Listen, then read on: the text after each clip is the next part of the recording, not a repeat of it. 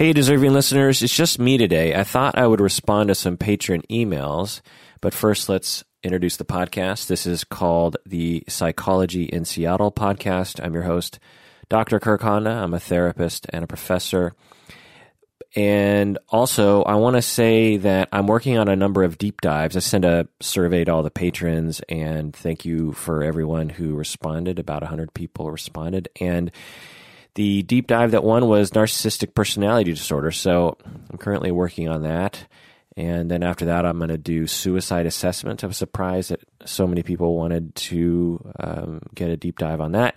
And then perfectionism, which I was also surprised with, but happy to dive into. So I have narcissistic personality disorder, suicide assessment, and perfectionism, and others that I have on my list. And also, if you could refrain from requesting deep dives from me for a while until I get through this list, it will make me feel better, because whenever people ask for things, particularly patrons, I always add it to the list because I feel like you deserve it because you're deserving. And my list is just getting larger and larger, and it just feels sort of looming over my head. So suffice to say, I have a number of deep dives that are already on the list. And how about I just let you know when I've run out of ideas for deep dives? Shorter questions are always appreciated. If you have short questions, like some of the questions I'm going to talk about today are easily answered in a short way. Either you can make it just for me, or you can make it for me and Berto, or Rebecca, or Bob, or whoever. So let's get into this right now. Patron Rachel wrote, she wants advice for how to respond to email requests. She has a blog, a data science blog, and she's been getting a lot of emails, and she says that in the beginning it was easy to respond, but over time she got more and more emails, and some of the questions she gets require a lot of time to respond. Like some people will email her and say, how do I get a career in data science or something? And she's like, that's a big question.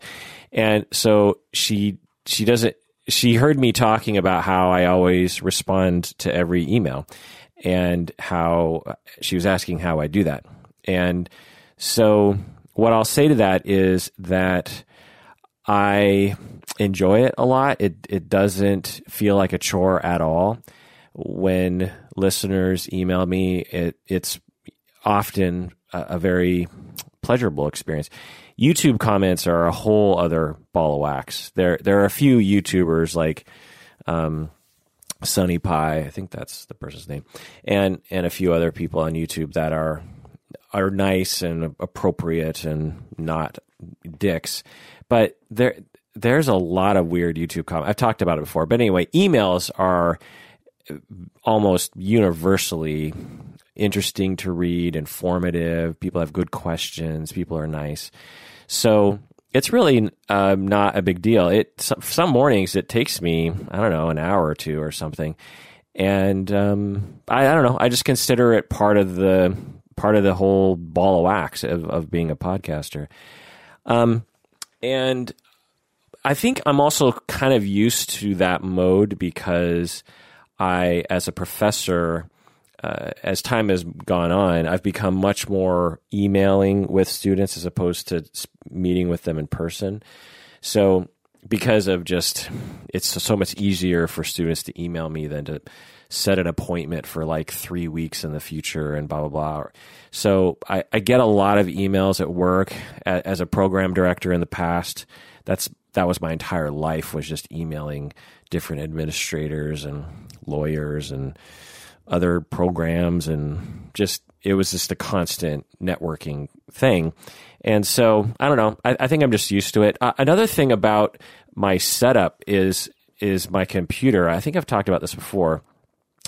I don't understand how people operate on laptops.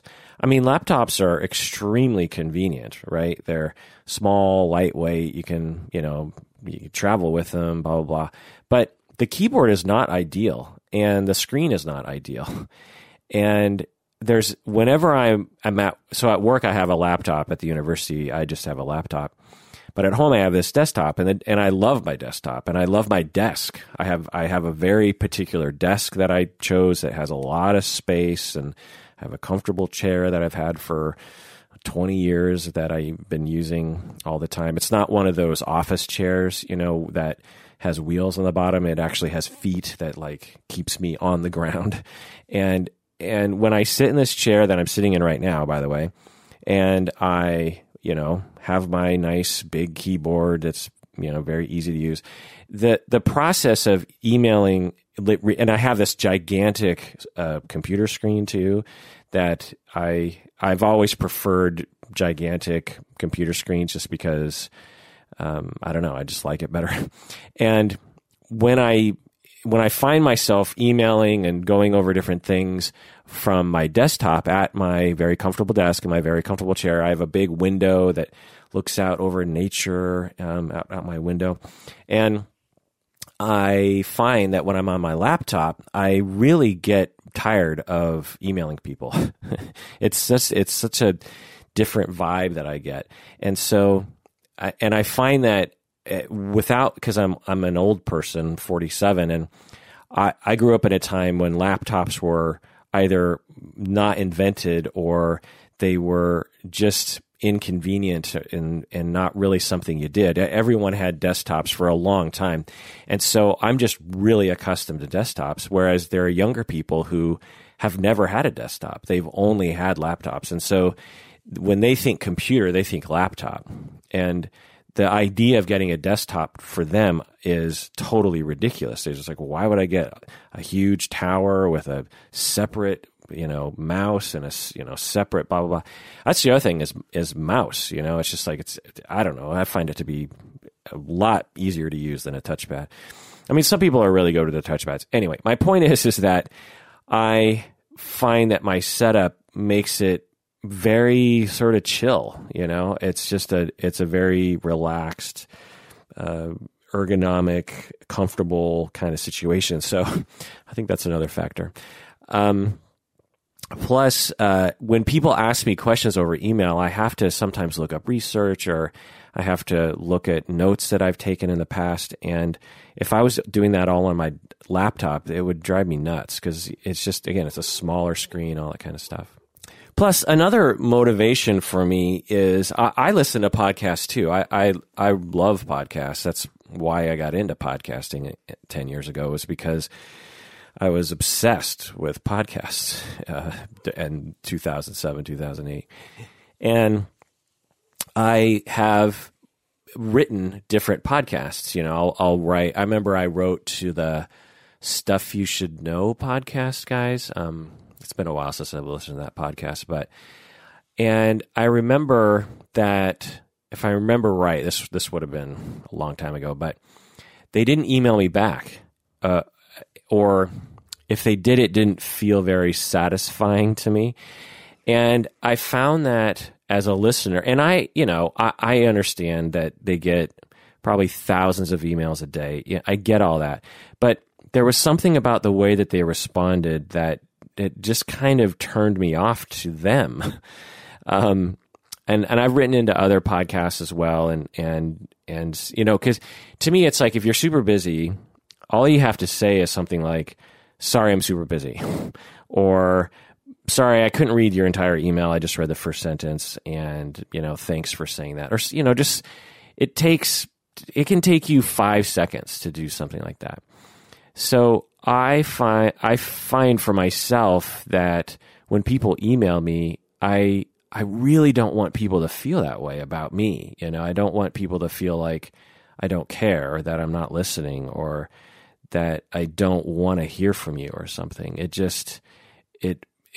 I know how much and people will do this when they email me. They'll just be like, so I know you probably get a bunch of emails, and I know you probably aren't going to respond, and I know that my problems are, nothing compared to other people's, but I just wanted to, and then I email them back, usually, within a day or two, and they'll be like, oh my God, I can't believe you emailed me back. And, because I think there's just this expectation with podcasters or people in the media that they're too busy, or they're too high and mighty or something. And it's that's one thing I learned with Irvin Yalom, which is why Rachel actually wrote me, was because I was talking with Irvin Yalom about how we both wake up in the morning and respond to emails from people around the world. And Irvin Yalom does the same thing. He responds to emails. And I got the impression that he responds to everyone. And, he's like a gigantic figure in our field, and I would imagine has better things to do, but probably feels similar about interacting is actually kind of entertaining, and also feeling bad for people who don't, who are putting themselves out there. So now I will say that I do have a system for managing my time, because some people will email me extremely long emails, which is fine. There's nothing wrong with that, but and confusing, like detailed, where I really have to, it's almost like I'm in a therapy session and the person's in my office, and I'm trying to track what they're saying, and I'm trying to figure out how I'm going to respond and all this kind of stuff. And so as opposed to people who, send me emails, really quick questions, or comments. And I just, over the years, have just developed a system in terms of time management. In the beginning, I would really read every email and, spend time and da-da-da. And over time, I just decided that there are certain kinds of emails from certain people that I will spend time with, and certain situations where I just figure, okay, well, what's the most time economical way to do this? Because some people will ask me like an extremely detailed question that would really take a long time to answer and research for myself. And so I'll say something like, well, I don't really know that much about it. And, but here are just some thoughts I have, and maybe here's a resource you can look into. As opposed to what I did in the past, which is, okay, well, let's look up the research, let's get some cited sources, and, let's get some stats and blah, blah, blah. And that's just not going to be good. I would never have enough time for that as I did back in the day. So, or someone will ask me a really complicated question about their personal life. People emailing me about that. They're being abused by their spouse, and they don't know what to do. And instead of getting super bogged down in like the details, I can usually kind of sift through, well, what's the most salient advice I can give this person? And it'll be something along the lines of, well, you deserve to not be abused, and it's great that you're reaching out, and I recommend you contact a domestic violence advocate in your area, because they would be able to not only answer all your questions, but they'd be able to coach you and connect you and talk with you in person. I'm just a podcaster on the other side of the country, and I'm not going to be able to do that for you. But if you contact this one person, they could actually walk you through this entire thing. And so there's responses that I'll give along those lines that really just don't take a lot of time. The other thing is there are a lot of times people ask me very unique questions, like this question from you, Rachel, is the first time anyone's asked me anything about this. But sometimes people will ask questions that I've been asked before, in essence. And so I just have not a pat response, but I've responded before, and I don't need to completely rethink the entire situation. I have a general response. Anyway, so you ask me, Patron Rachel, you're like, well, how do I deal with this? And I guess it's, to me, this is my advice, is try to respond to everyone. At least tell them that you don't have time. To me, I think it's better to say something than nothing. It's better to say, totally swamped, sorry, I'll try to respond to this, but I might not have time. Or your question, plus it's not a bad thing just to be like, you have great questions. I don't have the answers. I'm sorry. I do that sometimes. I'm just like, you have awesome questions, and I'm just here to tell you that I appreciate the fact that you think I'm smart enough to know the answer to that question, but I don't. I'm sorry. And I'm sorry that I'm not much help. So that's my advice for that. The other is it sounds like you get sort of similar questions from different emailers, and maybe just developing a kind of set of responses, general responses you give. Okay. So another email is from Ruben from Berlin, Germany, I assume. Ruben writes, how do you find the motivation to spend time after work to do your podcasts? I bet many days you might be exhausted already. Yeah, it's a good question. People ask me that sometimes. It was particularly interesting in, I don't know, about 5 years ago when I was working full time. I was basically program director of my program. I had a practice. I was getting my doctorate full time. I was in a band and I was doing a podcast, and I had friends that I hung out with, and people would ask me, it's just like, I don't get it. How do you have time for everything? I did a whole episode on time management, and it's a bit of a, I've been talking lately about how since I was young, I've been thinking about the fact that we're all going to die one day, and that has motivated me to do a number of things. But one of the things that's motivated me to do is like, I'm not going to waste my time on this planet. I'll be damned if I'm going to waste my time doing some stupid chore that I don't want to do, or working at a job that I don't like, or dealing with a friend or relationship that is wasting my time, because I have limited time on this planet, and I guess I'm sort of selfish about that time, and so I became very I very slowly developed these routines of managing time, and also I have a lot of energy. My heart rate is faster than other people's. I at night, what I've observed with most people is there's sort of an hour of the day typically where they sort of wind down, like 6 o'clock, 7 o'clock, and they're just sort of wiped out, and they can't really be productive. It's just time to veg in front of the TV or read a book or something. And for me, I don't have that never happens to me. I am completely energetic until and in bedtime. I actually have to force myself to go to bed. I'm pretty sure Umberto's like this too. At night, I have to say, okay, go to bed, because if you don't, you're going to be tired tomorrow, because you won't get enough sleep because you have to wake up in the morning. And so every night for pretty much my entire life, I've had to say, go to bed and make yourself fall asleep. And if I didn't do that, I'd be up till 7 a.m, just because my biology is just such. We, in the business, we call it on the mania hypomania scale. I'm definitely not hypomanic, but I'm in that direction. And so that's another part of it, I guess. But honestly, what the answer to your question, Ruben, is how do you find the motivation? And how I find the motivation is that the podcast is extremely meaningful to me. I did it for 7 years without getting paid at all, and actually I spent money on the podcast. It's only been recently that I've made kind of a little bit of income from this, and so my point is that I love to do this. It doesn't feel like work.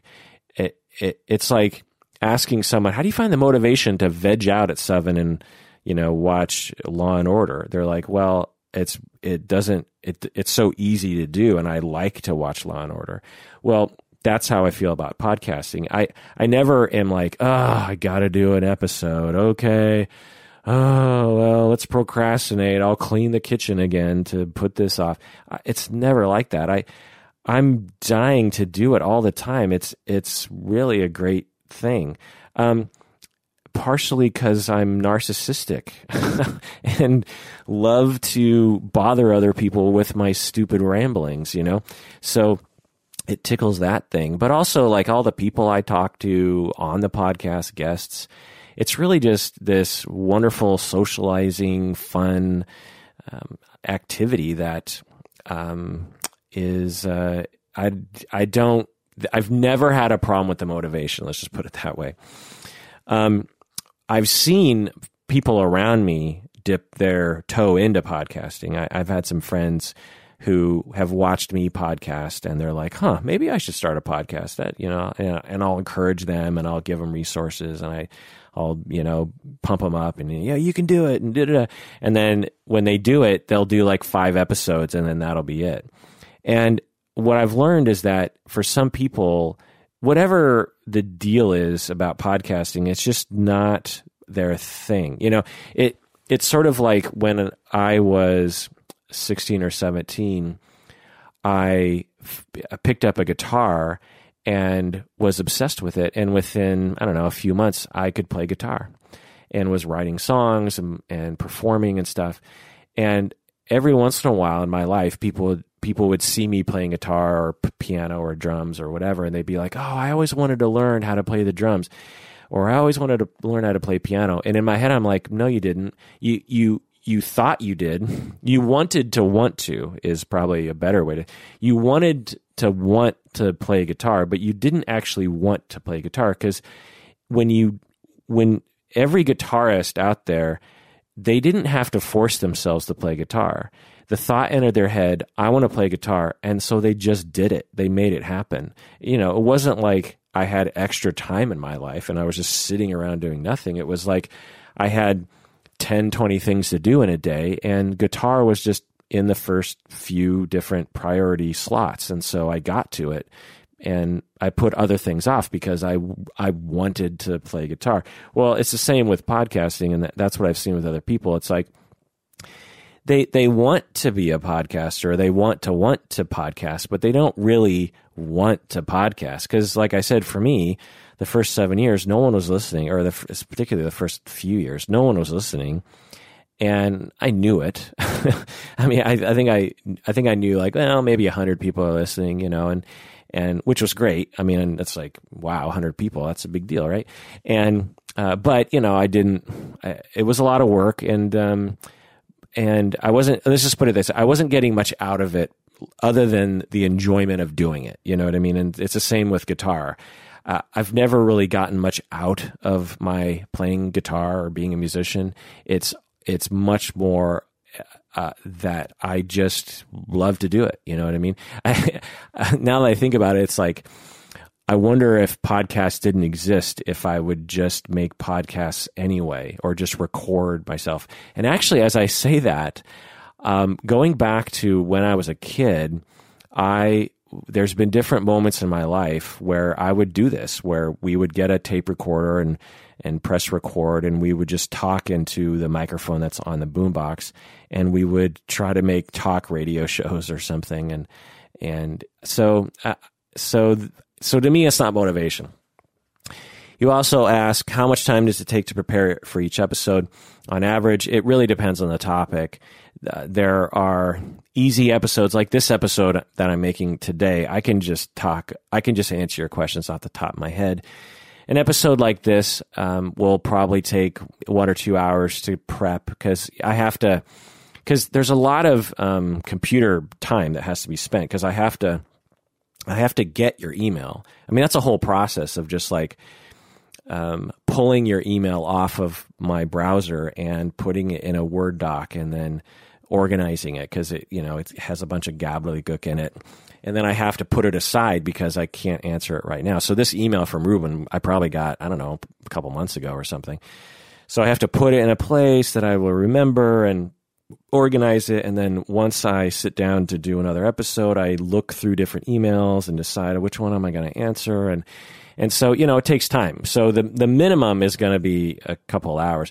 But the more difficult episodes, like the episode on narcissistic personality disorder I'm working on, it can take me 2 or 3 months to work on it.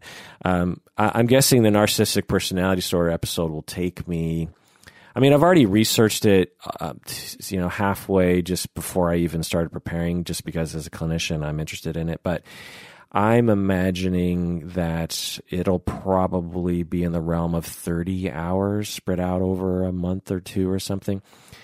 I take some deep dive topics I take very seriously. One, because I want to, because I like to nerd out on stuff, but also I want to provide a good product to the patrons. And also I am a clinician, and if I'm going to put something on the internet that's public for everyone to look at and to listen to, it needs to be up to snuff and it needs to be professional. I can't just be like, narcissistic personality disorder, blah, blah. I can't just talk off the top of my head, because I'm going to sound like a dumbass in my field. In my field, when someone stands up at the podium and says, I'm here to lecture about narcissistic personality disorder, they've put perhaps 20 years of their life into that topic. And so for me to stand up at the podium and talk about it, I want to be in that direction. I'm not going to just talk off the top of my head or spend 4 or 5 hours researching it and just kind of have a general sense of it. I want to represent my field, I guess, in a certain way, or at the very least to my colleagues, not seem like a hack, which honestly, when I listen to other podcasts, I see them do that. And it bothers me when I hear other podcasts dip their toe into my field or they're in my field, frankly, and they start talking about stuff. I'm like, wow, like, where'd you get that from? And, I'm sure I do that too. A lot of episodes are not very well researched that I, make. So, but I try not, especially again, if I'm going to title an episode Narcissistic Personality Disorder, I just really want it to be up to snuff. Anyway, Ruben in Berlin also asked, what microphone do you have and which ones would you suggest? What is important on these to deliver a great voice quality? Do you use an equalizer or do you do any editing after the episode to improve the audio? This is an interesting. People ask me this a lot. As I've been saying, I'm a musician and I'm a singer, and since I was 16, so 30 years, I've been amassing audio equipment. I have a whole room full of audio equipment. I have bags of microphones, and because not only as a singer and a multi-instrument person, but I'm also like a solo artist in that I record my own music. Like in my life, I've had recording studios basically sort of haphazardly pieced together in my own house with a drum set that is mic'd up, a real piano that's mic'd up, bass amps, guitar amps, blah, blah, blah. And so, it's hard.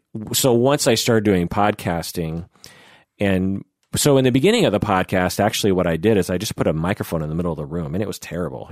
You had tons of room noise and echo and stuff, because I didn't want to, I just thought that was the way you did it. Eventually I got to the point where I was like, you know what, let's really make this a good audio quality, because I think that it's you can tell, when you listen to a podcast that has bad audio, it's noticeable. To me, it is anyway. It's very difficult to listen to a podcast. Like, let me demonstrate it. So I'm going to put my microphone farther away from me. So now I'm talking, I don't know, 2 feet from my microphone, and it's annoying when I hear people do this. It's super annoying. In fact, I can't do it for too long because it'll bother me. But anyway, so I use my Audio Technica 4033. It's a 4033. It's a standard studio vocal mic for non-pros. It's probably $400 or $500, so I don't really recommend it. You can get USB microphones for $50, and I'm guessing that as long as you follow certain principles, it'll be fine. Actually, my microphone that my AT4033, I've been using for 20 years, and 20 years ago, I just said, you know what, I'm going to buy an actual good microphone, an actual good vocal microphone, because vocal microphones need to be particular. If microphones for amps and stuff, you can use kind of cheap, standard cheap Shure microphones. But I finally I was like, well, I can't afford like a $5,000 microphone, but maybe a $400 microphone. And I loved this microphone so much 20 years ago that I wrote a song about it. And now I think about it, it's like, why don't I just play that song? The song's called Microphone, and it's kind of a love song, but also kind of a love song to somebody, but also kind of a song about my love song for the microphone. And, talk about a gear nerd. But it's sort of a weird song. I was really, at the time, experimenting with sort of harsh sounds, not like harsh, like dissonant, but punchy sounds. So, take that into consideration as you listen. I won't play the entire song, but let's listen to that for a second.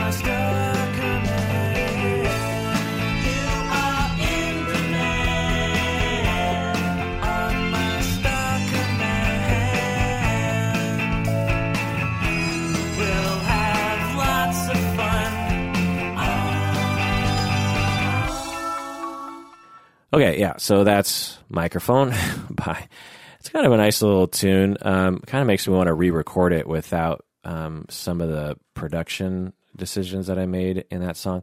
So that's me in my home studio by myself, doing all those different weird things.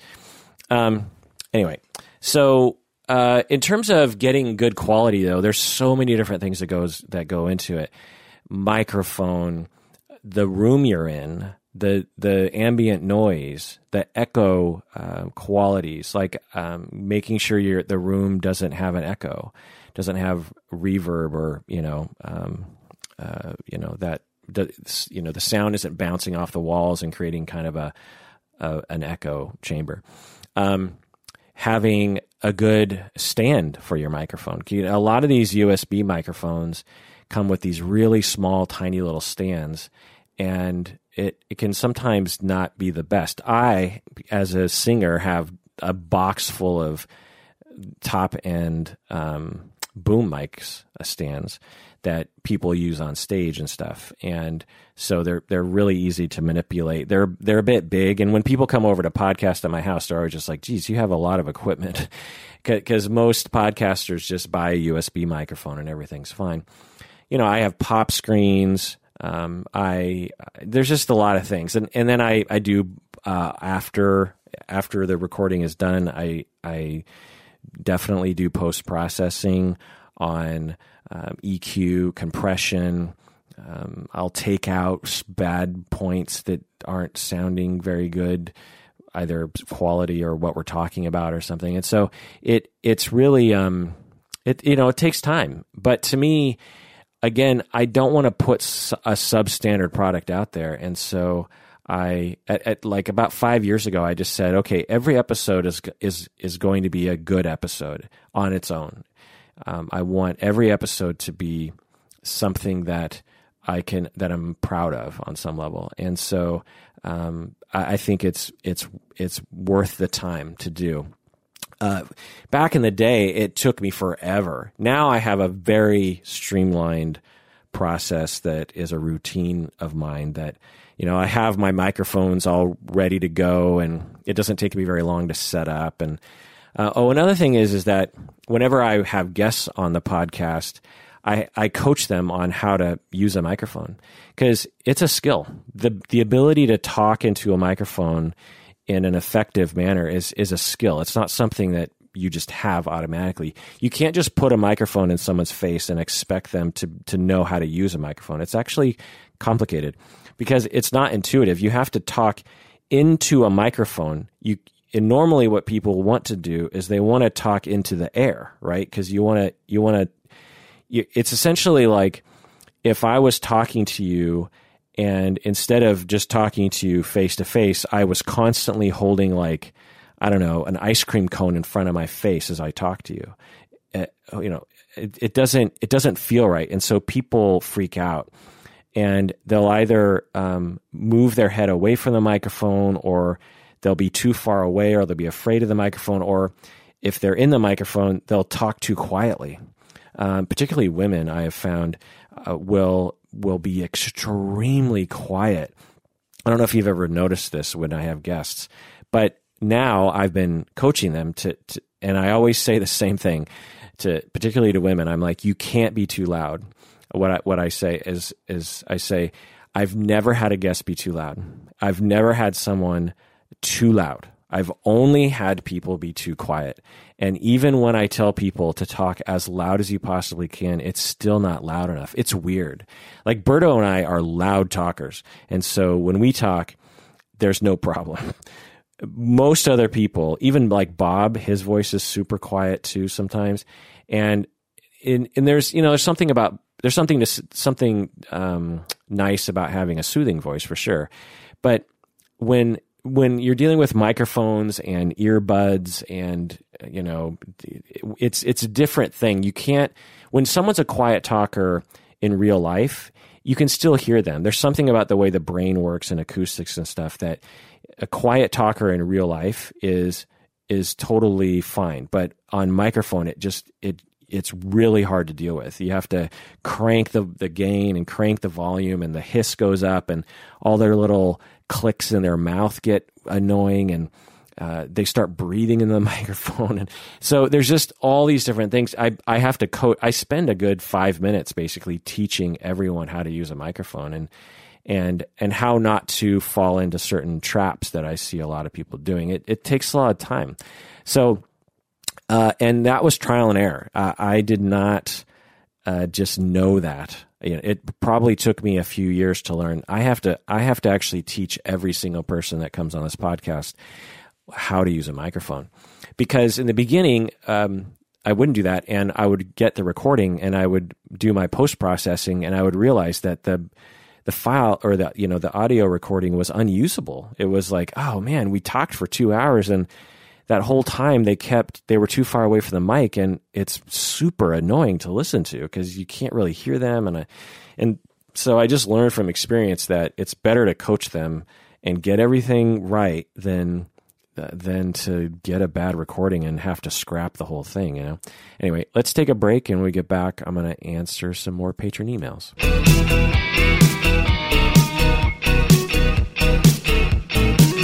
All right, we're back from the break. As always, I tell people after the break to become a patron at patreon.com. That is the best way you can support the podcast. Also, we have our live show coming up on August 11, 2018 at North City Bistro in Shoreline, Washington at 3 o'clock. And we'll be going to the North City Tavern afterwards around 5, 6 o'clock they have food at both places and drinks and karaoke, and it'll be a good time. So come on down. Also, you can go to the Facebook page to get more details. All right, anonymous patron wrote in about clients with first world problems. She writes, you talked a bit about your privilege in your racist clients episode and how many clinicians and how many clinicians are more privileged than their clients. But what happens when it is the client that is more privileged than the therapist? For instance, for a clinician that grew up in poverty and had to overcome significant barriers with regards to discrimination and pull themselves up by their bootstraps, can they really relate to a client who is more privileged than them? Do clinicians secretly resent these privileged people? Do they roll their eyes regarding the client's entitlement and laziness? Do they think it's a massive waste of time to work with these privileged clients?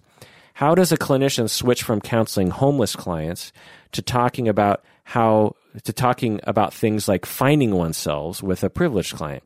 How can someone who fled the U.S. from war and becomes a counselor, how can they identify with someone's stupid first world problems? I just can't imagine a therapist honestly being able to relate to these superficial issues when they've had to overcome so many real issues. Okay, end of email. Yeah, marginalized therapists it's a thing. And really,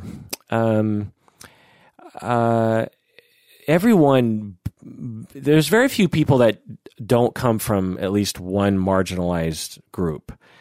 There are certainly people who come from much more marginalized group, and marginalization has a greater impact on their life for sure.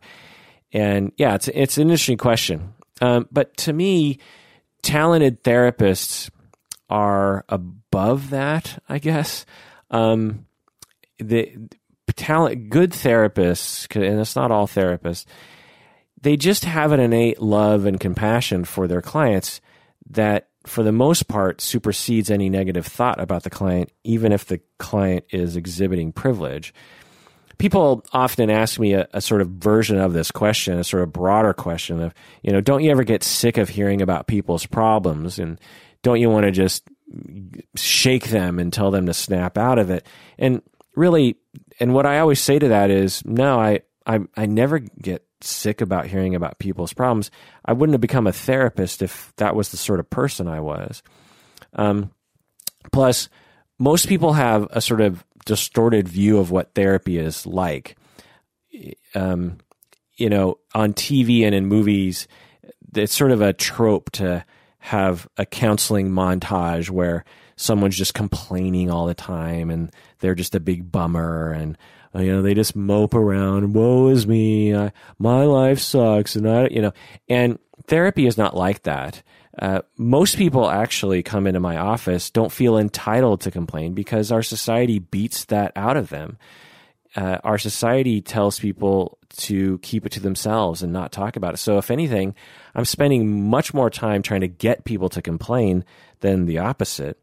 So and when people are genuinely complaining and genuinely venting, it engages a part of me that I think is probably present in everyone, which is just a compassion, a caring, a sadness, a connection with another person that it has nothing. There's nothing about that experience for me that's like, oh boy, here we go again, another person complaining. Now, clients will say that. They'll be like, I'm so sorry I'm complaining. And I'll say, whoa, don't shame yourself. You have real suffering in your life and you deserve to have someone hear that.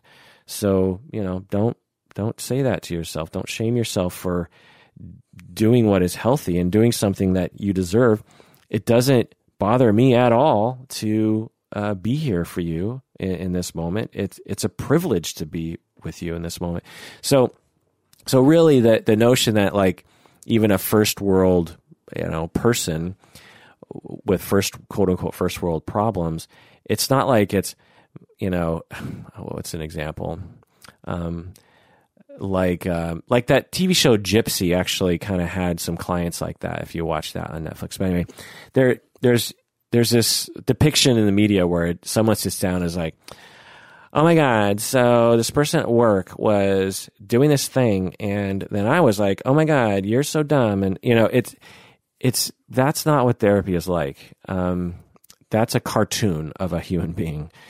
People come in to say that they're sad and depressed and their relationships aren't going well, and they feel alone, and they are worried about the future, and they regret things they've done, and they have worries about their children, and they they wish they could get back to a better time, or whatever. It's not an annoying process. But really, a broader question that I think you're asking is really, what's the nature of suffering? You know, what is suffering? Can we compare the suffering of one person with another person's suffering? You know, I'm a super privileged human being compared not only to my country, but really to the world, and particularly to history. And there are times when I am completely freaking out. And if someone came up to me and said, "Oh, you're privileged, you're a first world problem," I'd smack him in the face. I'd be like, "Fuck you. Maybe we can compare, and maybe there are people worse off, but I'm suffering right now. I'm freaking out. I don't know what to do." And so the notion of like my freaking out is somehow completely discountable as opposed to someone else's freaking out. I don't know if anyone really thinks that way. I think there's a general cultural notion around right now, because, you know, we're starting to talk much more about class and privilege. And so there's this inherent heuristic in there around like privileged people don't have the problems that marginalized people do. And yes, that's true. But on an individual basis, so when you look at larger groups, you know, like when you have, when you're white and your parents went to college and your parents have good money and they have the resources to give you good food and good medical care and coach you for the SATs, and, you know, yes, those are all privileges. But the notion that someone who grows up in those neighborhoods, you know, a 17-year-old girl who has, has all those privileged aspects, the notion that she's experienced no suffering in her life is just not my experience. It's weird, the capacity for the world to make everyone suffer, regardless of your privilege. Is privilege a thing? Yeah. Are marginalized people probably suffering more? Probably. But there are people in marginalized classes, you know, extremely poor, uneducated, minority status, that are dealing with marginalization, and it sucks, and it's not fair to them, and there are things getting in their way. But some individuals are totally happy and content. You know, to take someone who is they work at a laundromat, and it's the only job they can get. And, you know, it's not, they'd rather have a different job, but they're at the laundromat and they're interacting with customers. And I'm thinking about this because recently I had some laundry that my washer broke. And so I had to actually go to the laundromat, and it'd been so long since I'd been there. And there's a woman there. She's like, you know, if you just drop your stuff off, you know, I'll do it for you for a fee. And I was just like, oh man, because I didn't have time to just sit there at the laundromat, you know, because it's one thing when it's at home, you can sort of set it and forget it. And when I do laundry at home, it's like a 5-day process, you know, because I forget that I left laundry in the thing, and then it, you know, it gets moldy and da-da-da. But anyway, so I just dropped it off, and man, do these people, or this woman anyway, fold my clothes like nothing else. I mean, everything was folded meticulous. I was like, are you a robot, woman? Like, how did you do that? But so anyway, I'm thinking, and because my washer was broken for a while, I got to know her pretty well. As soon as I walked in, "Oh, Kirk, what do you got there? Let's weigh it." You know, she was always really cool, fellow Asian sister. Anyway, so I'm thinking about her. She, I don't know her circumstances. Maybe this is her dream job. Who knows? But the point is that she seemed extremely happy. Let's just put it that way. She seemed like she was enjoying life. She had her TV show that was playing in the background when she was bored, and she liked interacting with people, and she didn't even seem to be that concerned about money. Like there was times where she'd be like, let's take $20 off that bill, or I can't remember the exact circumstances, but she just seemed like she had figured it out, So now maybe she's a privileged person. I don't even know, so I can't make a super strong statement here. But my point is that the notion that marginalization equals suffering is also not necessarily true. Or, can a super privileged, going back to my example of a 17-year-old girl, she grows up, her parents are upper middle class. Her parents both went to college. The parents are giving her all, she doesn't need to work. She has connections. She's getting SAT coaching. She has connections to the right university. Her parents are going to pay for everything. And, her career is definitely in the super upper class realm, but she could be raped. She could be abused. She could be made to feel like she has to be perfect. She could be made to feel worthless if she doesn't get into Harvard. She could experience extreme suffering in the middle of a privileged life.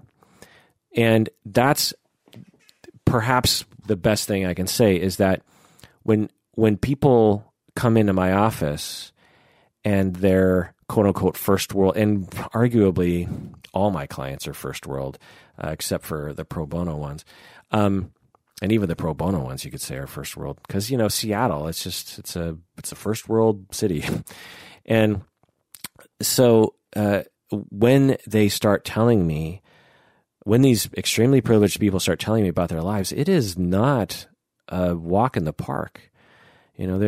People, there's this notion, it's like, oh, you're first world, you have no problems, everything's fine, everything's been given to you, and it's a weird narrative to me. Certainly, privilege is a thing, and certainly it's real and measurable, and needs to be looked at, and we should endeavor to try to not have those kinds of situations where some people are privileged over others. Absolutely. But the notion that someone from a privileged class is not suffering is just not my experience. And sure, some clients come to me who, quote unquote, are trying to find themselves. But at the same time, they wouldn't say, oh, my life is terrible and I deserve tons of sympathy. That's not their attitude. They're just like, well, I have a lot of things to be thankful for. And, I've just sort of reached a point in my life where I just kind of want to find myself, because I don't really know. I feel aimless in life, and I don't really know what to do. The notion that I would look at that person and go, oh, you privileged piece of shit, is just, it just doesn't make any sense. Now, your question, though, patron, was, what if someone comes from a war-torn country, immigrates to the United States, becomes a therapist, and they talk with someone who is of a privileged class trying to find themselves? That is actually your question. And I don't know the answer to that, because I don't come from a war-torn country. But I do know people who come from much more difficult circumstances than I came from growing up. And they have the same attitude that I do. They have, as therapists, a compassion, a love, a caring for human beings if therapists were like that, that would imply that we would all have some kind of gauge about how much suffering someone is going through in terms of, is it justified suffering? I guess that's its thing. It's like every clinician would be walking around thinking like, how justified is that person's terror? How justified is that person's sadness? How justified is that person's grief? How justified is that person's trauma?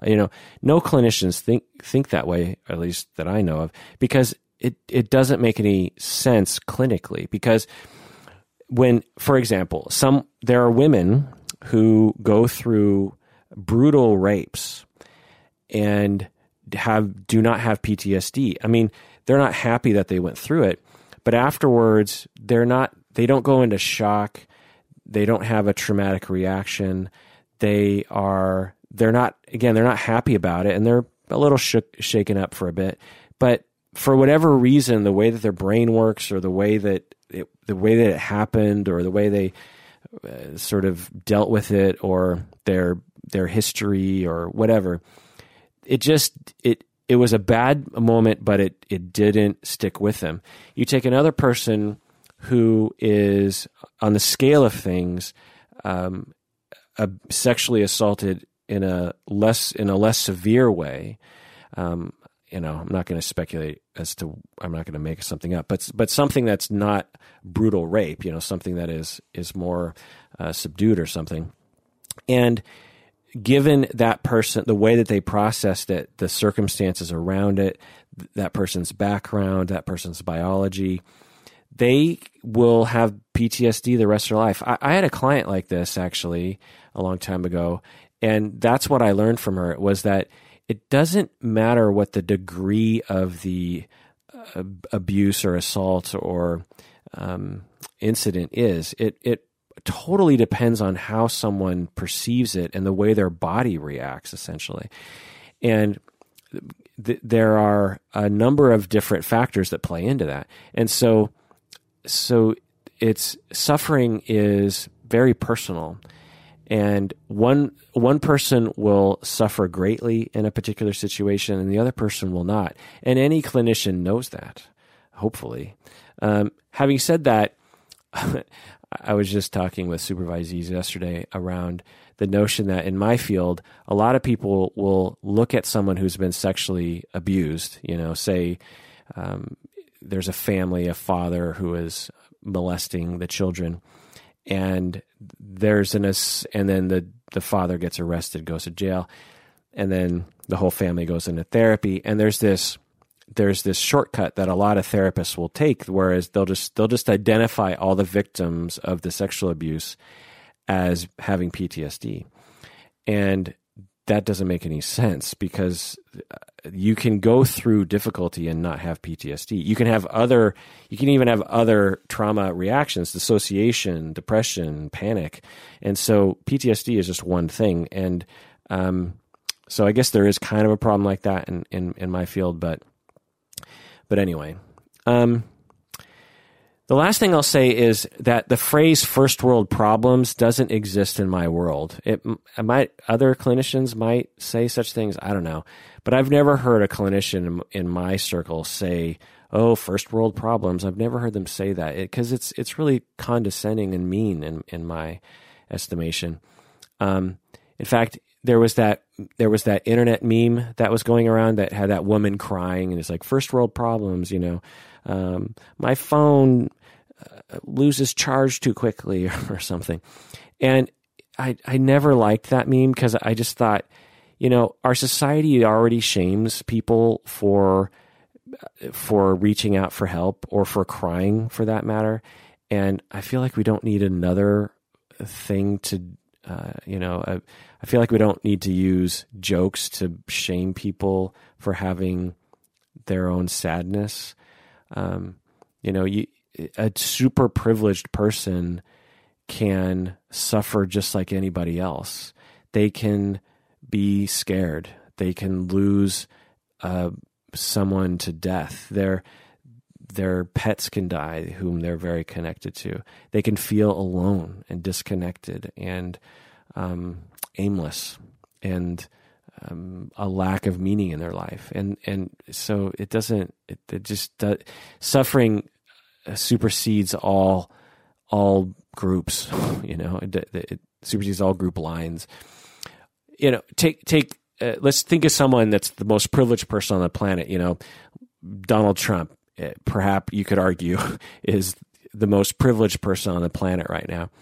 And if Trump's wife died, Melania, and he was crying about it, and it was genuine crying, would you have sympathy for him? And if you don't have sympathy for him, then you probably shouldn't become a therapist, right? So I'll just end with that. All right, please take care of yourself. You deserve to vent. Everyone deserves to have their suffering acknowledged and cared for. Doesn't matter if you're upper class or lower class, or of a privileged group or a marginalized group. All suffering is suffering, and most societies, particularly American society, shames people for reaching out, and that's not fair to anyone. It's just not fair. We all deserve to be heard and to be supported. So, take care of yourself because you deserve it.